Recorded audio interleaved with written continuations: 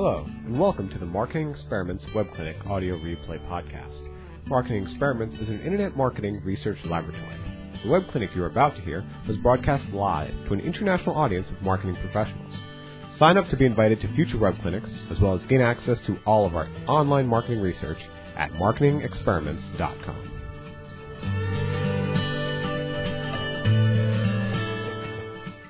Good afternoon. We are at yet another clinic. This one is called 5 Steps to Better Metrics, how one marketer leveraged web analytics for an annual revenue increase of $500,000. Really, the subtitle is accurate, but the more important point here is that we're going to learn how to glean insights from our metrics that will inform our entire testing process. We're going to try to understand the customer theory, how to frame a proper research question. We're going to learn how to glean more insights, gain more wisdom from the numbers. You can hashtag about today's web clinic at this address, hashtag web clinic. There on Twitter. You can also hear from John Powell, Senior Manager of Research and Strategy, managing some of the largest research projects we have going on around the world. John will be joining me to help answer your questions. John's had and I think developed a particular expertise at thinking about the test results, interpreting those results, and determining what should be tested next. And that's why we've selected him to help us with this particular project. I'd like to start out by showing you a graphic, a chart from one of our most recent research projects. We are doing about 1,200 studies this year, and you'll notice this one. We asked marketers around the country, in fact, really around the world, are your metrics working for you? Are they set up properly? In fact, we asked, are the metrics your organization does not monitor? Are these metrics there or not being monitored because they haven't been set up properly? Notice the results. 62% of those who responded said that there were essential metrics, important metrics, they could not monitor because they didn't have confidence in the setup. That all sort of connects with a case study. And I have a study that I think you'll find particularly fascinating. It's Test Protocol 1427. It's about a group that is in the event management business. They have software that helps users create online registration forms. The goal was to increase the number of completed leads on the home page. Here's the research question. We're going to talk, by the way, about research questions. Almost no company I speak to knows how to properly frame a research question. But the goal was to answer this question: which page will generate the greatest number of leads? And as we thought about that, I want to take you to the control, the home page.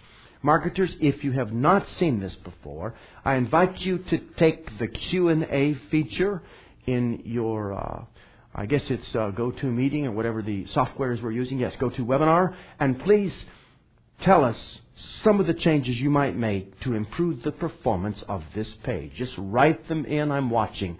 Ross screams. I say scream because headline is in all caps and he's got 3 or 4 apostrophes, or exclamation points afterwards. Someone else, color the headline, someone says.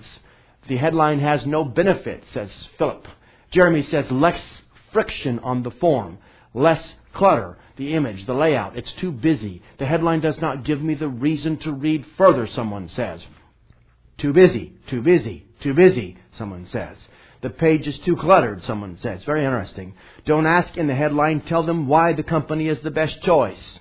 And the call to action is not strong enough, I'm hearing. I'm looking at feedback from Lisa, from Monique, from Richard, from Thomas. There's literally hundreds of these coming in. Simplify. Too busy again. Needs a more prominent benefit statement, some of you say.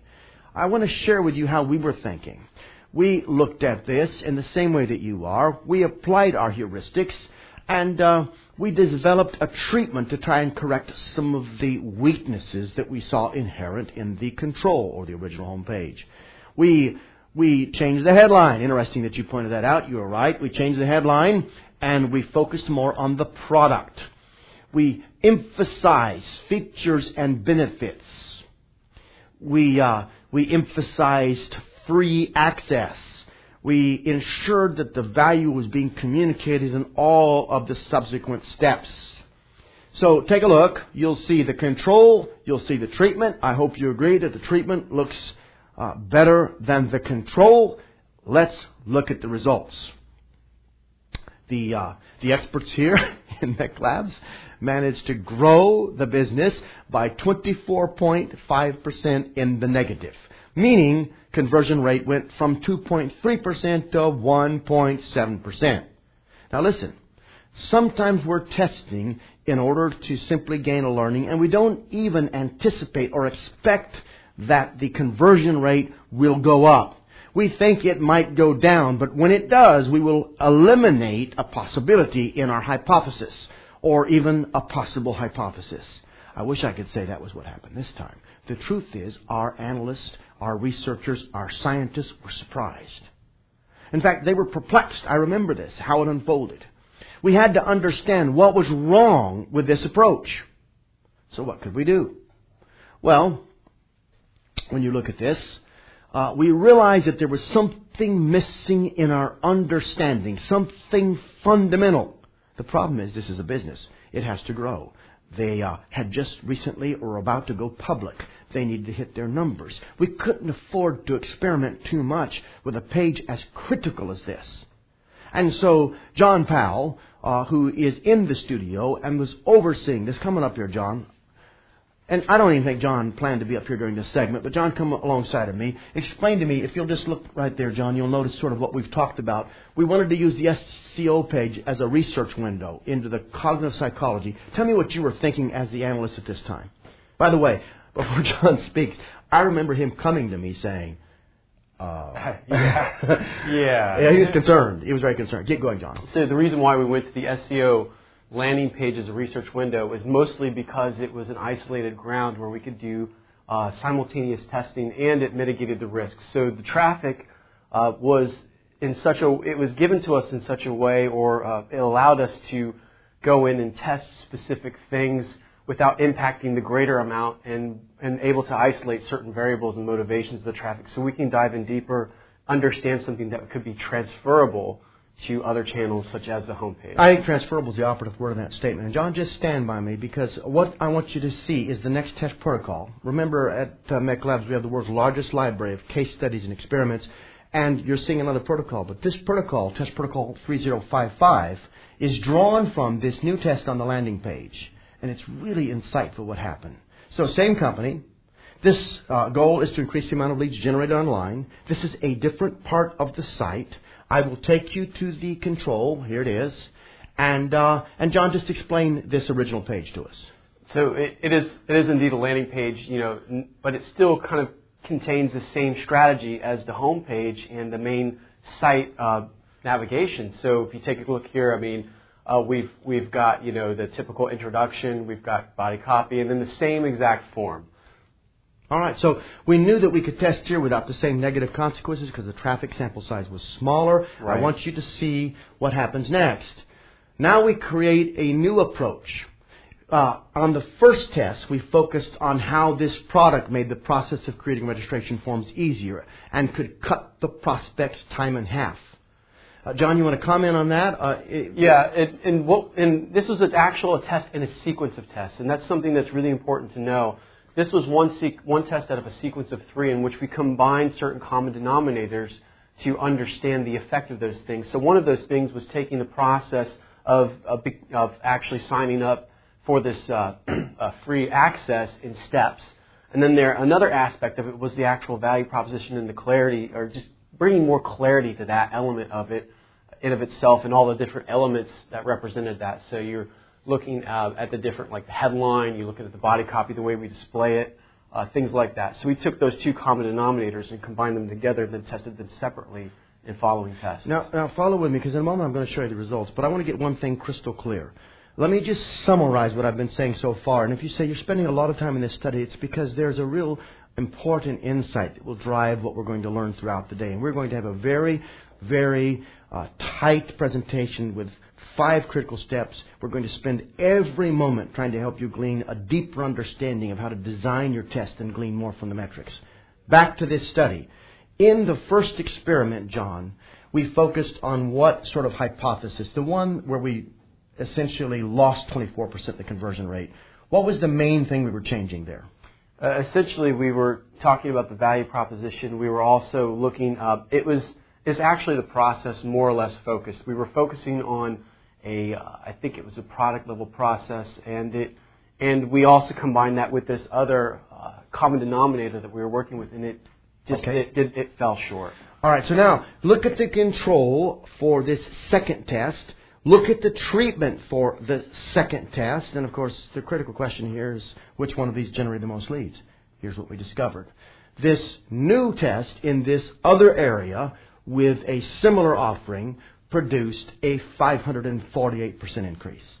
Now, that's dramatic, and in its own right, it was a win. But I want to point out why it's not as exciting as it might sound. It's not as exciting as it might sound because while that was a 548% increase, it wasn't on the home page where all the traffic was coming from. Right, where all the volume. Yeah, we could brag about the increase, but it didn't hit the P&L with the sort of profound impact that we'd like to see. However, it taught us something essential about the customer. It helped us establish a sort of why and what perimeter that helped us define a new way that the customer might be thinking. And that principle was transferable, and so we did something different. We took the learning from the SEO page test. We translated it to the original homepage. You'll recognize that treatment there in the middle. And we created a new homepage test that produced a 90% increase in leads captured. Any other thoughts on that, John? It is really about thought sequence and controlling the thought sequence, because that was the primary thing that we did truly differently with the actual SEO landing pages. We did subsequent tests to verify that before we did this homepage test to understand it. We took that learning, made it transferable, and then adjusted the thought sequence of the new homepage test. And then after that 90%, we took the process level optimization, applied it, and then that's where we saw the additional gain because we got the first part right, which was the thought sequence and helping the customer really understand the value proposition. Thank you, John. Thank you very much. All right, now I just want to point this out to those of you that perhaps haven't been on a lot of these clinics. And when John uses phrases like thought sequence and process level value proposition, you may not be clear. To us, it's normal language. Let me make a simple comment and then move on from here. We don't believe in optimizing web pages. We believe in optimizing the thought sequence. In the first test, the one that produced a 24% negative lift, we approached it differently. We didn't understand the thought sequence. We used the new test to get clear about the order of thoughts, the series of micro yeses necessary in the mind of a prospect.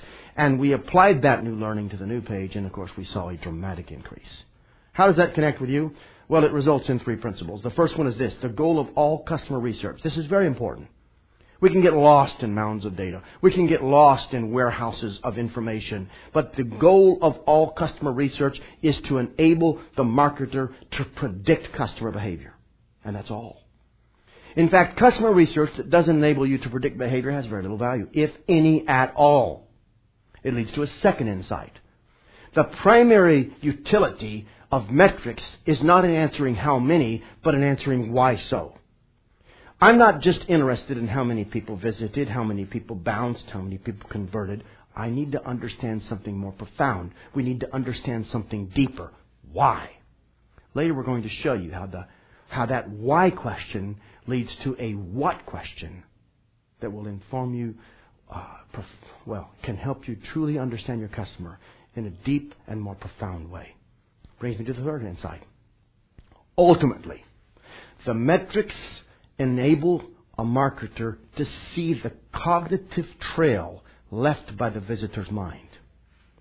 Now, if you can see that trail, you can see how they were thinking, where they came from, what happened as it unfolded in their thought process. Because essentially there is a mental dialogue, and that dialogue is linear. And the customer is traveling sort of on a journey from the channel through your site.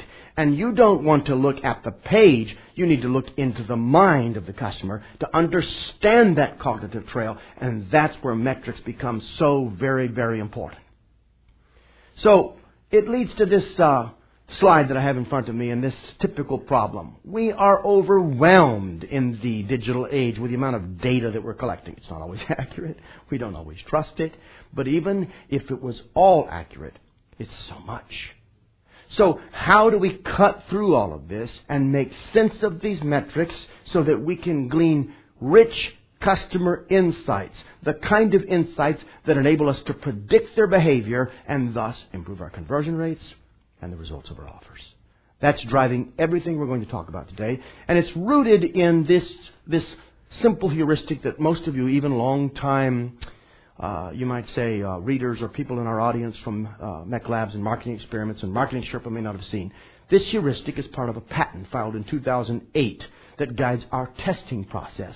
We teach it in our course, The Fundamentals of Online Testing. You'll notice the letter M is circled. That's because today we're going to take some of the key insights from that course and teach them to you and help you understand how to use metrics to peer deeper into the mind of the customer. And let's walk through a 5-step process, with the first one being this. Step 1 is establish visibility. This is visibility into the mind of the customer.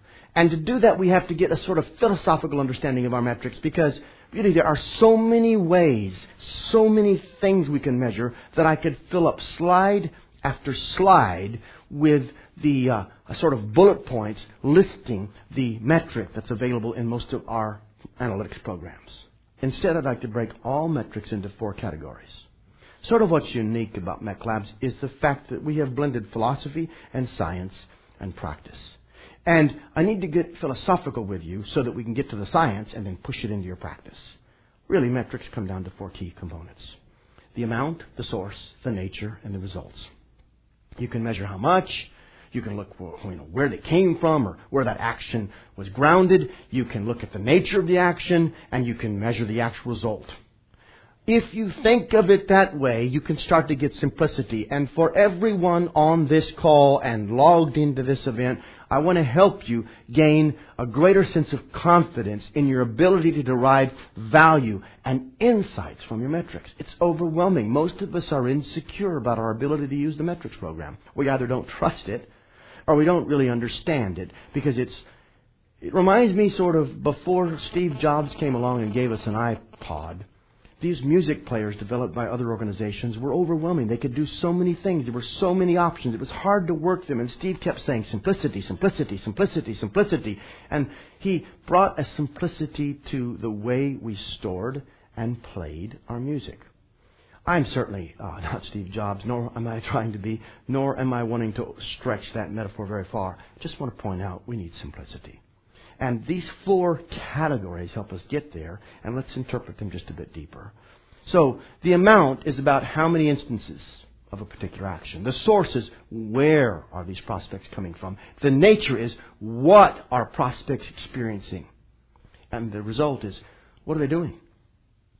If you start to bake your metrics into these 4 categories, these 4 buckets of knowing, you can move to the next step and use it to capitalize on that information and drive closer to the insights you need.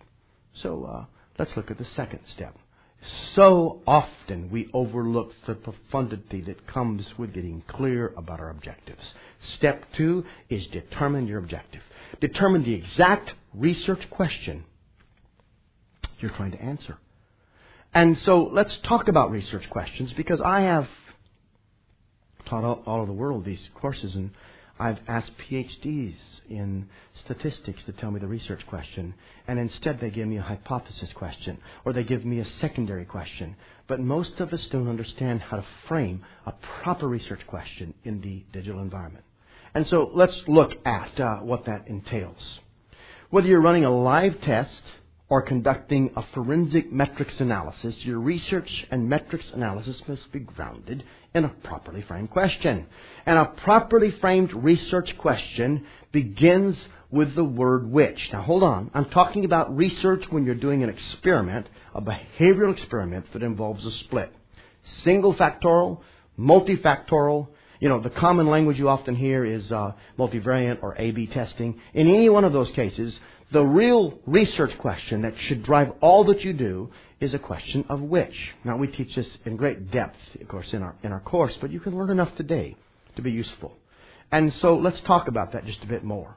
You don't simply ask what is the best price for product X, But that question drives the proper framing of a research question, like which of these 3 price points is best for product X?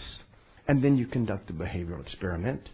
Its value is that instead of getting people to tell you what they think about themselves, which is often distorted and often what happens in a focus group, you're actually watching them. You're peering deep into their actions and discovering who they are, discovering how they think from what they do, not from what they say. And that's really the only way to test price points effectively. One of the worst ways to use a focus group is to try and figure out price points. Hypotheticals posed to people sitting around a table will not give you the same sort of insights you can get from delving deep into the behavior of your subjects. So, how would you refine? I want you to think about that in just a moment. The following research questions. Get ready. I need your Q&A. I want you to use this. I want you to answer this. If I were teaching at Cambridge or somewhere, you would get involved now in the tutorial, and I would ask you, what is the best headline for my landing page? How would you rephrase that? I'm watching your answers as they come in. I know it takes just a moment to type that. Okay? Someone just said, which of these headlines is the best for my landing page? That is a correct answer. Which headline will perform best? That is also a correct answer. I like this one especially. Which of these 3 headlines is the best for my landing page? You're starting to get the understanding. And of course, if you're using one of our documents, which by the way you can get at no cost, called a test protocol, it's patented, but we'll let you download the tool and use it. It will help you frame your entire behavioral experiment. And the first thing it's going to ask you to do is get this research question right. Now, this research question, this which question, is often arrived at from a hypothesis question, a hypothesis about why the customer is behaving in a certain way, but it always leads to which. Here's another one. Why do I have such a high bounce rate on my offer page? That's a question that perplexes many of us. And it will lead you to postulate. Now, if you're a marketer, the word postulate might be frightening, but candidly, every great marketer postulates probably every single day. What we're really doing is trying to understand why a customer is behaving in a certain way, and the best we can do is bridge the gap between what we know for sure and what we don't know with a hypothesis. And so we postulate maybe it's because of X. Now, the same person, as they ask that question in a group, probably hears another possibility from someone across the table. Well, maybe it's because of Y. Now we're suddenly beginning to develop a series of hypotheses, and testing in the online world is so primitive, so immature, and so inaccurate that often we don't know how to take that speculation, convert it into a true research question, get to an answer, grow our insights about the customer, and develop a sustainable competitive advantage. So, let's ask you, here we go, let me see what you've written. Which of these offer pages has the lowest bounce rate? There's a question. Which of these 3 offer pages gives me the lowest bounce rate? Margaret, you did very good. Which elements on my offer page is causing the highest bounce rate? I like that, Jeremy. That's drilling down into a cluster. Here's another one. Which of these factors is causing a high bounce rate on my offer page? Those are good questions. And I see Howard. Howard, you said, is my high bounce rate because of A or B? That is almost a research question, but for various reasons, rather than imply which, you might want to actually state that, and you might be able to restate that to get a more compelling, more useful research question as the project unfolds. Now, I'm going to skip through the rest of these and show you a funnel. This is a funnel that we looked at for a major organization, and I can simply tell you this, it's a travel group. We analyzed this funnel, compared it to our benchmarks, and we noticed that it was leaking. Actually, it was leaking $320 million a year. By the way, you can plug that leak using the methodology that we're talking about. Metrics give you a window into the gaps of your customer theory. Ultimately, I don't want a customer theory. In a perfect world, I wouldn't need a customer theory. I just would know exactly what the customer was thinking. And that might happen if I'm selling a car, and the man I'm selling the car to, we'll call him my customer, tells me exactly what he's thinking and why he doesn't want to pay that much. I might not have to guess. Suddenly, I know that he doesn't want to pay more than $10,000, and I can make the decision, will I sell the car for $10,000 or not? The problem is, when you're selling to many people at the same time, particularly online and not face-to-face, it's very difficult to peer into the mind. And you've got to look at their behavior to understand, to get predictable. And so, here's what we do. We look at this funnel and we're trying to discern in it where the revenue opportunities are. Let me give you an example. Here's an exact example. Tesh Protocol 1305. Here's a website that sells retail and wholesale collector's items. The goal is to increase the conversion rate. Look at the metrics carefully. You'll have to think about this. When we analyze the metrics, this is right in the cart, we realized that there were leaks throughout the process. The credit card submission page, however, stood out as a low-cost opportunity for immediate returns. What do we mean by a low-cost opportunity? Well, what we're trying to do here is figure out how to get the most for the least.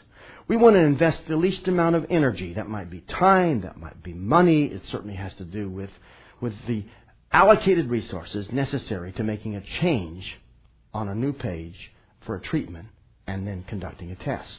The goal here is to sort of identify the nexus between where we can do or invest the least amount that has the highest potential gain. And so we come to the next step. We analyze the metrics even further, and we saw that this step also had the highest lost revenue per cart. We were losing more money here than anywhere else. Now from this, here's two critical words. They're on the screen. Look at them carefully. We hypothesize. Marketers, you hypothesize every day, but the problem is you don't do it intentionally enough. We don't do it intentionally enough as a community. When you start to hypothesize, if you'll recognize, wait a second, I'm doing some science right now. I'm actually trying to peer into the mind of my customer, and I'm doing more than a guess. I'm doing more than speculation. I'm creating a theory as to why the customer is behaving in a certain way, and I want to test that theory. That's what we did. And so we began to think about how we could fix this. What was going on in the mind of the customer. And you'll notice, if you look at the screen, that we realized right away that it might be because it's unclear why the credit card is required when the payment method is different. It might also be the complexity of the purchase agreement terms. And it might be for the third reason you see on the screen regarding no indication that the credit card information is secure. Now we have a choice, very important choice. Something that I can't teach in depth right now, but that is, should we test these variables independently or altogether in what we call a radical redesign or a variable cluster? I can't tell you how to determine which path to take in this simple time. We teach this in the course, but I want you to know that we did a variable cluster, we ran a test, we addressed the issues in the way that you see behind me, and because of our time, I won't dwell too long on it except to get to the result. And the result is a 5% increase in total conversion. Now, this is vital, because you may be sitting there thinking, yeah, but that's only 5%. But look at the fine print. What does it say in the what you need to understand? Here's the key. While it seems like that was a small increase, choosing this specific step in the sales funnel resulted in a $500,000 a year increase. Remember something. It is not the size of the gain. It's the ROI impact. Sometimes 4% late in your process will produce a much higher lift for you than 500% early in your process. And that's why you've got to think through your testing process. We teach the development of something called the design of experiments. In a proper design of experiments, you're thinking through the implications, the potential ROI of each test, and you're comparing that potential yield against the potential cost to achieve the yield. Then you're choosing that test series which will likely produce the highest yield for the least amount of energy. Most of us test in a chaotic way. We should be working from a design of experiments, and you can do that. You don't need a PhD. You need to understand the basics of testing. And today, even at the end of this, I'm going to take you to another much more detailed link. You can get to that link. There's no cost associated with it. It's just another one of these lectures where you can learn a lot more about validity and proper test design. Let me keep going. The third step is track and measure. Now let's stop for a second. You can see from this list: establish visibility, determine objectives, track and measure. The actual names of the steps aren't all that profound. In fact, they appear to be just the rational process associated with designing a good test. The profundity is not in the name of the steps. It's in their particular application. What we need to do is understand about tracking and measuring, and to really do that properly, you need to know the difference between primary and secondary metrics. Now, when I say that phrase, if you can't immediately define those and understand how to use those, then what we're going to say in the next 4 or 5 minutes is very important to you. Now, let me just move to an example of primary metrics and secondary metrics. Let's go from this diagram to a deeper understanding. Primary metrics are the essential metrics that answer the research question. Let me give you an example. If you're testing the conversion rate of headline A against headline B, then your primary metric will be the conversion rate, and that'll help you determine, particularly if that's the only variable you changed, which headline will perform better. However, there are important secondary metrics that you can use to get deeper interpretation, because what you're after here is more than a lift. The goal of every test should be to get a customer learning, not just a process lift. You're after a deeper understanding of the customer so you can predict their behavior all over the business in multiple areas, a way that will help you get where you need to be in the long term. Let me give you an example. Here's a research question. Which headline will generate the most subscriptions? Here is primary metrics, the visits and subscriptions and the subscription rate. Here's a research question. Which paid search ad will generate the most qualified traffic? Here's the metrics, the ad spend conversions and the cost per acquisition. I could give you a third example. It's on the screen. I will not read it. The point is, these are essential metrics. You need those metrics to figure out the answer to the research question. However, the next slide is more interesting. Here's a secondary metric and the insight gleaned by it. Time on the page. This helps answer a more profound question. Are visitors engaged with the content? Are they confused with the process? Click tracking. What are visitors interested in? Are they confused with the process? Bounce rate. Is there a lack of relevance to the visitor? Are there too many distractions? Is there too much or too little information? Segment level data. What motivates individual visitor types? Where are the deeper optimization opportunities? Form event tracking. That tells you what form fields cause anxiety or confusion. How much friction will your visitor put up with? In each of these cases, traffic patterns, for instance, tell me more, yield additional insights. And the goal here is to use the primary metric to answer the primary research question, which begins with that key letter or that key word, which. But you want to go deeper. You want to learn more. Again, let's move from a conceptual teaching to a case study. Let's look at it in action. This will help clarify precisely what I mean. This is Test Protocol 1341. Here's a company offering dedicated hosting services. They want to increase the number of leads. We're going to start with a research question. Everybody in the audience, would you please look at that research question? How does it begin? Which page design? You may not have noticed this before, but you should see every research question on every clinic we present will begin with that same word. Which page design will generate the greater number of leads? But listen, that's not in itself anything more than a clue. I can't wait to teach to you the last step, step 5, because step 5 will teach you how to derive much deeper insight about the customer by connecting the word which to the word why to the word what. But that's coming. For now, let's just look at the page. There's the control. There's the treatment. Now, let's look at both the primary and the secondary metrics utilized for this test. Here's a research question. Which page design will generate the greatest number of leads? Look at metrics. Primary metrics. Here they are. And you can actually see them. Look, visits to the control, 31,000. Visits to the treatment, 30,000. Leads from the control, 628. Leads from the treatment, 1,764. How would you like to be that marketing director? These are good leads. I know the story. I know how much they made. I know exactly the dollars made in this test. This was a UK company, and they were very specific about measuring ROI. Look at the conversion rate increase. The conversion rate on the control is 2%. The conversion rate on the treatment is 5.7%. We have 3 primary metrics, and they're full of intriguing results. However, in the end, we can conclude that the treatment, that is this page on the right, generated 188% more leads. Congratulations, by the way, to the marketing director from that organization who had the courage to run this kind of test and work with us. But I'm not done. Bear with me, because there's something sort of I think actually more interesting than the result. Let's look at this page. Here is a sort of close-up. And when you first look at this page, see the red box that's around those drop-downs? Well, when you click on those, they expand.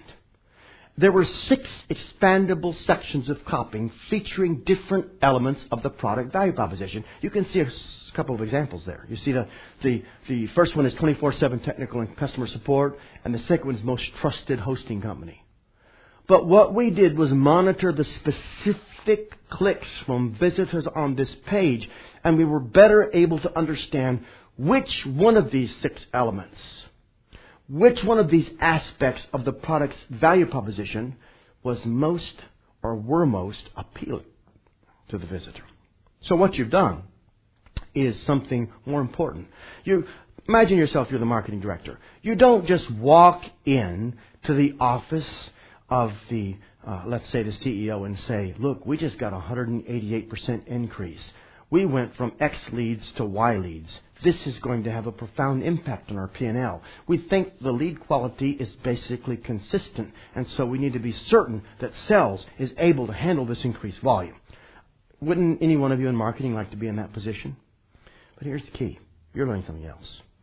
The marketing person in your organization, you, the marketer, you're the philosopher of the organization. You should be the expert on the customer. In fact, the action of sales should be grounded in the contemplation of the marketer. The marketer brings a sort of deep understanding of the customer, and what you've done is something more than just achieve a 188% gain. You're starting to learn what buttons to push in the customer's mind to get a response. And with that secondary metric, you can say to yourself, I think we could design a test where we emphasize benefit A. Let's suppose that of those 6 expandable sections, it's the third one that gets the most drop down. Now you can postulate. See? Marketer, postulate. Now you can build a theory around that and test it in the next treatment. Secondary metrics are essential. Now, I want to say this to everybody on the line. That doesn't mean that you need to understand all the metrics. It really means that you need to know the key metrics that help define the answer to the research question, and then you need to focus on a few secondary metrics that deepen your understanding of the customer's thought process. Let's continue. I want to take you to step 4. I want to show you how to monitor anomalies and determine if there's a validity threat. But can I stop for just a moment? Can you? By the way, Daniel, who says, I love peering into the all caps mind of the customers, many exclamation points. You know something? That's not just humorous, Daniel.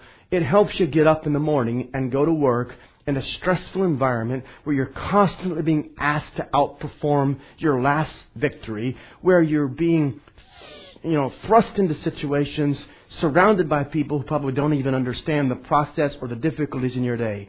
Marketing is a tough job. But it becomes fascinating when you see it as a window into the mind of people. It makes you a student of human nature. And the greats, names you probably don't know, like Claude Hopkins and Rosser Reeves and some of the old school masters from 50 and 70 and 100 years ago. These guys were students of human nature. And they found it fascinating. And it kept the whole process of marketing intriguing and interesting. It really is a philosophical pursuit. Let's keep going. What I want to do before I go any further, however, is ask you to give me some feedback. Is this helping you? Are you liking what you're learning? Is the pace right? Help me optimize, because I have 2 more points and I'm sort of judging how I tackle them based on your response. And I'm in the studio and I have these huge monitors. I don't know how big they are. They're huge. And one of them is all your feedback. I'm reading it constantly coming in while I'm teaching so I can course correct as I go. Good. I'm seeing very positive feedback. So I'm going to keep going like we're doing, and I'm going to drill down on anomalies. As I do so, I want you to notice that anomalies in the data set are an indicator that you may have a threat to your validity. Now, we take 2 sessions in our course on this and teach all about validity threats. But I want to show you something right now. Look at the question. What's wrong with this test data? I want you to look at it. Marketers, if you haven't been certified, gone through our training, I'd like to get, well, actually anybody can answer it, but In fact, if you have, you should answer it. I want to see if you get it right. But if you're a student who's taken the course in online testing, then make a note of that. I'm looking at your results. What's wrong with this chart? If you're the marketer, you go on your metrics program, you're running a test, you're looking at the treatment and the control. The blue line is the control, the red line is the treatment. You can see the two. If you are experienced, you should see something that immediately captures your attention. What is it? Issues with insufficient traffic, someone says. A weekend effect, as someone say. Needs more days. Only one person has got it right so far, and it's Alex. And Alex, I'll say your last name since you got it right. Alex Bach. Let me watch. I appreciate what Christine says. I have no idea. I think that's true of most marketers. In fact, one of our recent research, one of our benchmarks, we asked marketers how many are actually running tests and calculating basic validity. That's just confidence intervals and so on, statistical relevance. Do you know that 40% aren't even doing the basics of validity? And that doesn't include the other sort of effects, which I'm going to talk to you about later, that I think 90% of those involved in testing don't even know and can't even list for me the 4 biggest threats to their validity. Somebody else got it right. Casey Bell, you said it. And Neil Isco just said it. All right? Let me tell you what it is. Look right there at day 8 and day 9. The line is crossing. When that line crosses, it's an indication that something might be wrong. We actually ran this test at our optimization summit a year ago. Not the one we just did in Denver, but the year before. And we were seeing a clear difference, and then suddenly the lines crossed. Well, it caught our attention, and we were in, I think, Atlanta. This one was in Denver. That summit, however, was in Atlanta. I remember that we quickly had our team get back in touch with the scientists in our lab in Florida, and they began to do a deep dive, trying to understand if there was some sort of effect here that was going on. It certainly wasn't sample size, but it was an instrumentation or actually a historic effect. What happened was we were running this test live while we were teaching. And the audience, very interested in the test, were getting updates on it. They helped build the treatments for the test. The entire audience that came for this, there was a sold-out summit, helped build the treatment. We ran the test live. We started teaching. Everybody was excited. Over 2 days we were monitoring the test. But the problem was an email went out, and people from the audience began clicking in the email, and they skewed the result. What's the bottom line? We had invalid, inconclusive results because of a historic effect, if you understand validity. I don't need you to know about historic effect. I need you to watch for that cross line. I need you to understand that that is a potential anomaly that you need to monitor. Here's another example. Look at this spike. Those spikes can be a grave concern. You'll see those vertical deep blue lines. They almost cover the spikes. But one is a low spike. The first one is low, and the second one is high. If you see real severe spikes, it may be an indication that you've got a data integrity issue. Perhaps in one test we were running a test regarding a service or a database access to learn of any sexual predators living in your area based on federal records. The long and the short of it is we saw a huge spike. And when we went down to try and understand what happened, we discovered that Dateline ran a 1-hour television special, used the word sexual predator, and so many people went online searching under that term that it spiked our traffic, skewed our results, and hurt our test. Those are things that we would never have even known to look had we not been monitoring for anomalies. Now, I want to stop. I've got one more point. I've got a few minutes to teach it, and I'm going to answer a lot of questions. A lot of you are asking questions. I want to make sure that, Paul, you're queuing up many questions for me. Some of them go ahead and put on slides or whatever you need, and we'll get to those. But the 5th point's my favorite. Before I teach it, I just want to say something to you. Point 4 right now may make you feel particularly inadequate. You may say, well, I understand, but I don't even know what the anomalies are. I only have 60 minutes. I'm not trying to bait you or push you into courses. In fact, there is no upsell to one of our courses. We do have a training week coming up in Baltimore. We'll give you a slide that talks about that. But this isn't me trying to sell the fundamentals of online testing. In fact, we're not even teaching that course in the training week. This is me trying to give you a firm overview, Much of this is applicable right now. If you need to know more, I'm going to take you to an entire lecture on validity at the end with a link, and it's free, where you can learn more. Let's go on to the next point. Before we do, well, here's the link. And notice these three other effects: history effect, instrumentation effect, and selection effect. Now, I will say this. You should, if you're interested, read and go to that clinic. It's live. I'm teaching. You can click on the link, or you can, type it in and go there. It's a replay of one of these clinics where I talk at length about these sort of effects that can hurt your validity. You should also get in that course when you can. It'll help you master more, but I have no offer page or link for it that I know of here. So let me keep going. I come now to the fifth, interpreting data. This is where we really fall down. We get a lift or not. If we get a lift, we're excited. But we really don't know what to do after that except to go announce our result. And we really don't know how that feeds into the next test. We might have a suspicion that we should try this or try that. But I'd like to give you a method, a way to think about the data that you yield from your test. Let's begin with this chart. I mentioned this at the beginning. Which, why, what? What are we saying here? Well, proper research has a theory that is reduced to a which question, which headline, which page, which call to action, whatever it is we're testing. Now, once the result comes in, the thoughtful marketer doesn't simply rush away and report that they had a lift of 33%. They ask a more profound question. But why? Why did more people choose headline B over headline A? Now, that always leads to a what question. And this is the most important of all. The which question is offered only to get to the what question.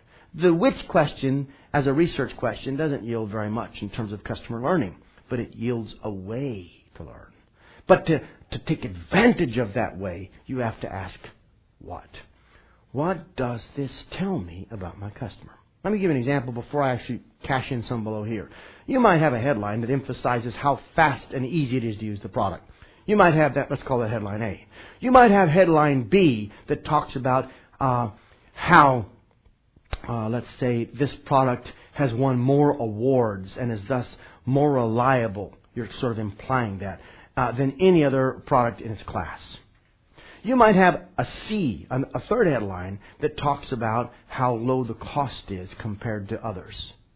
Now, you don't know which of these is the prime lever you can pull on to get the most people to say yes. And remember, that's all we do here as marketers. We aggregate yeses. We get enough micro yeses, we achieve a macro yes, that's the sale. I'm in the business of getting people to say yes. Now, because I want to do this with integrity, we're in the business of getting the right people to say yes. A value proposition is only valuable to the person for whom the value was developed or derived. So, the proper question is, in developing a value proposition, if I'm the ideal customer, why would I purchase from you rather than any of your competitors? But if I am the ideal customer is the qualifier. So, let's suppose I have a group of customers. They're coming to 3 pages, 3 headlines. One emphasizes ease of use. The other emphasizes reliability. And the third emphasizes low cost. We run the test. The low-cost headline, let's call it C, wins. I don't just rush out and declare my results and be excited. I say, but why did that win? And in this case, because the headlines are so carefully parsed, it's pretty easy. It tells me something about my customer. What does this tell me about my customer? That my customers are more interested in the price than they are how long we've been in business or how many awards we've won or how easy it is to use the product. So I'm going to have to think about how that impacts all of my other marketing efforts to that customer segment. If that's helpful, let me cast it in with a little bit more depth. Which headline will generate a high response? Why this headline? What does this tell me about my customer? Here's another one. Which testimonial will generate the most response? Why this testimonial? What makes my customer especially anxious? Let's assume that the testimonial is designed to get you to relieve, anxiety or friction, etc. Taking a look at this testimonial in particular will yield a result and thus an insight about the customer. See the little blue man? We call that man Austin. Let me go back and show you in case you didn't see him. We're filling him in right now.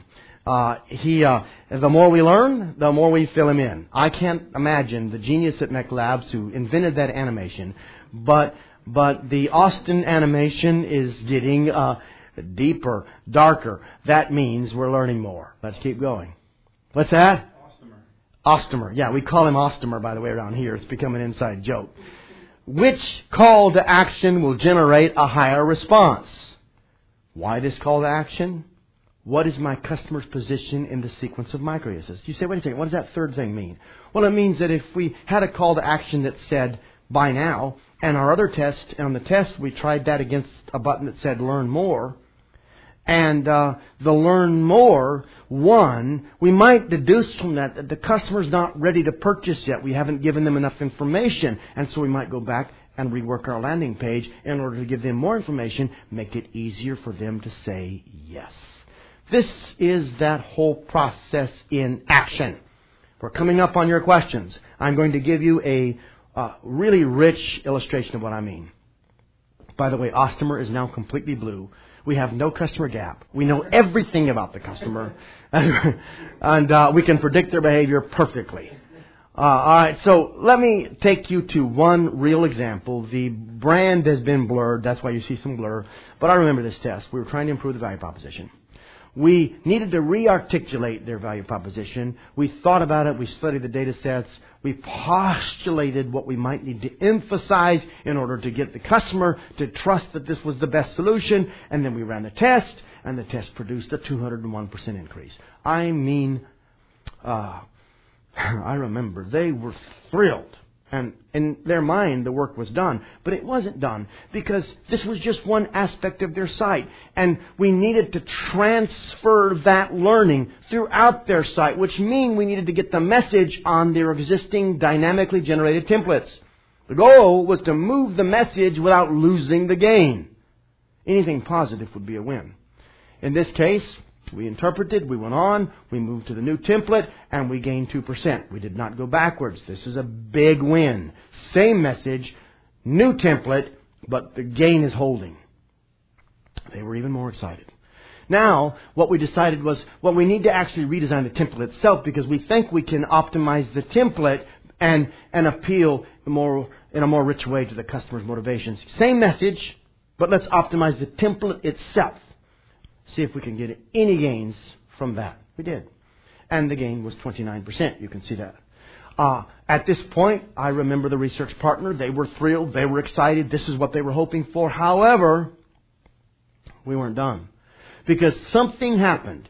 In a screenplay, it's called story click. When we got this at this juncture in the testing process, remember the little Ostomer diagram? Sort of the color came in. The rich blue filled up our understanding, and we really reduced the customer gap. We learned how to message to that customer. What's your point? Here's my point. Look at the next slide. It's fairly shocking. Gains. Gains everywhere throughout the business. Huge impact. I remember the CEO got involved, Fortune 500 company.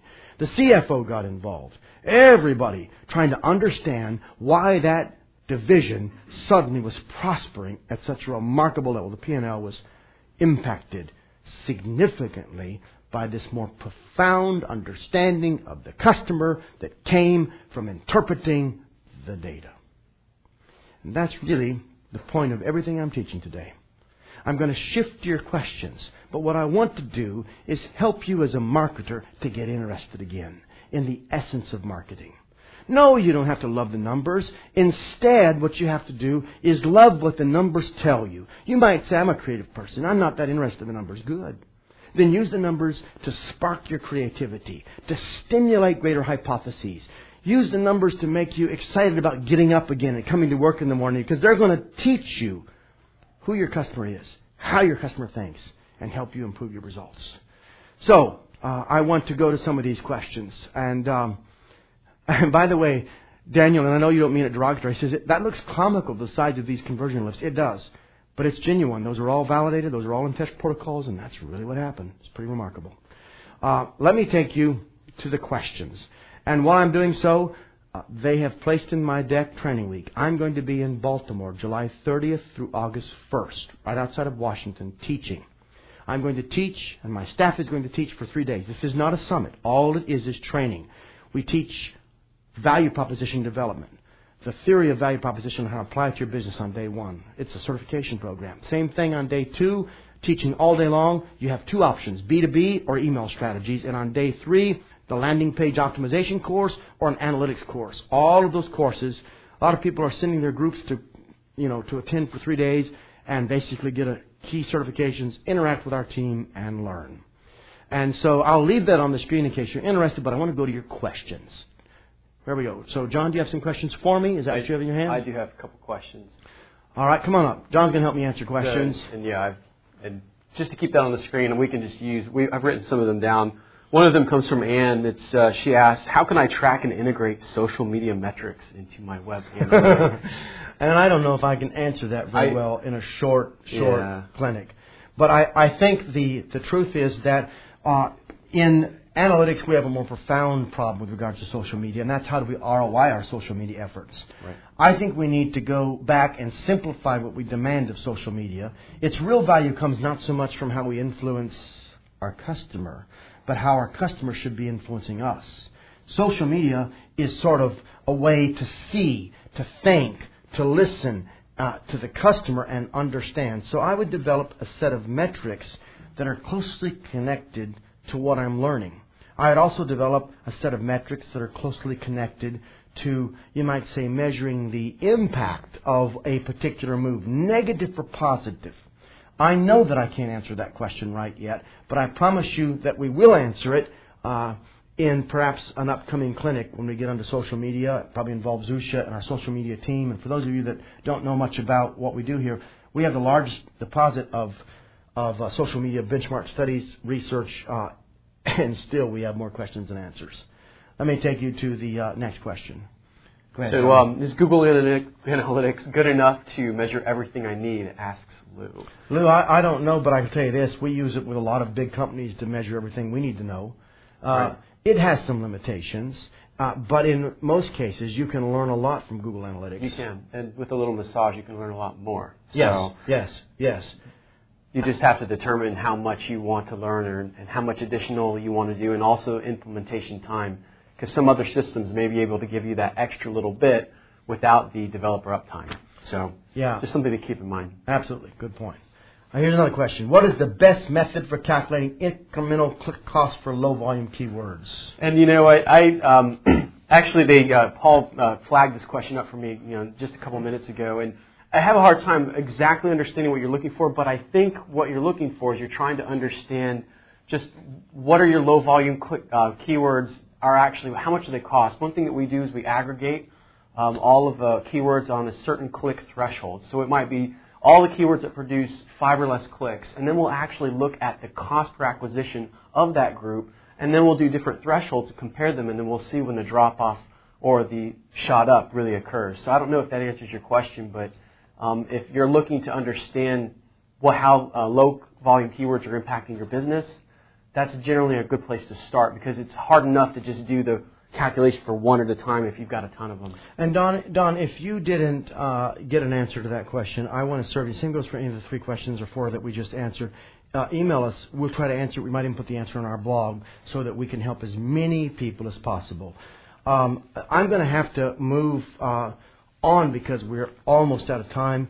The one thing I want to say to you is we're trying so hard here to discover what works, communicate it to you. We so value the feedback of the community. Come to Marketing Experiments. It's free. All that research, about $15, $20 million worth of research is on there at no charge to you. You can read it, listen to these lectures, learn from it, and interact with our blog. If you found today helpful, will you tell a colleague? That's all we ask. We want to grow this community so that we can keep discovering together what truly works.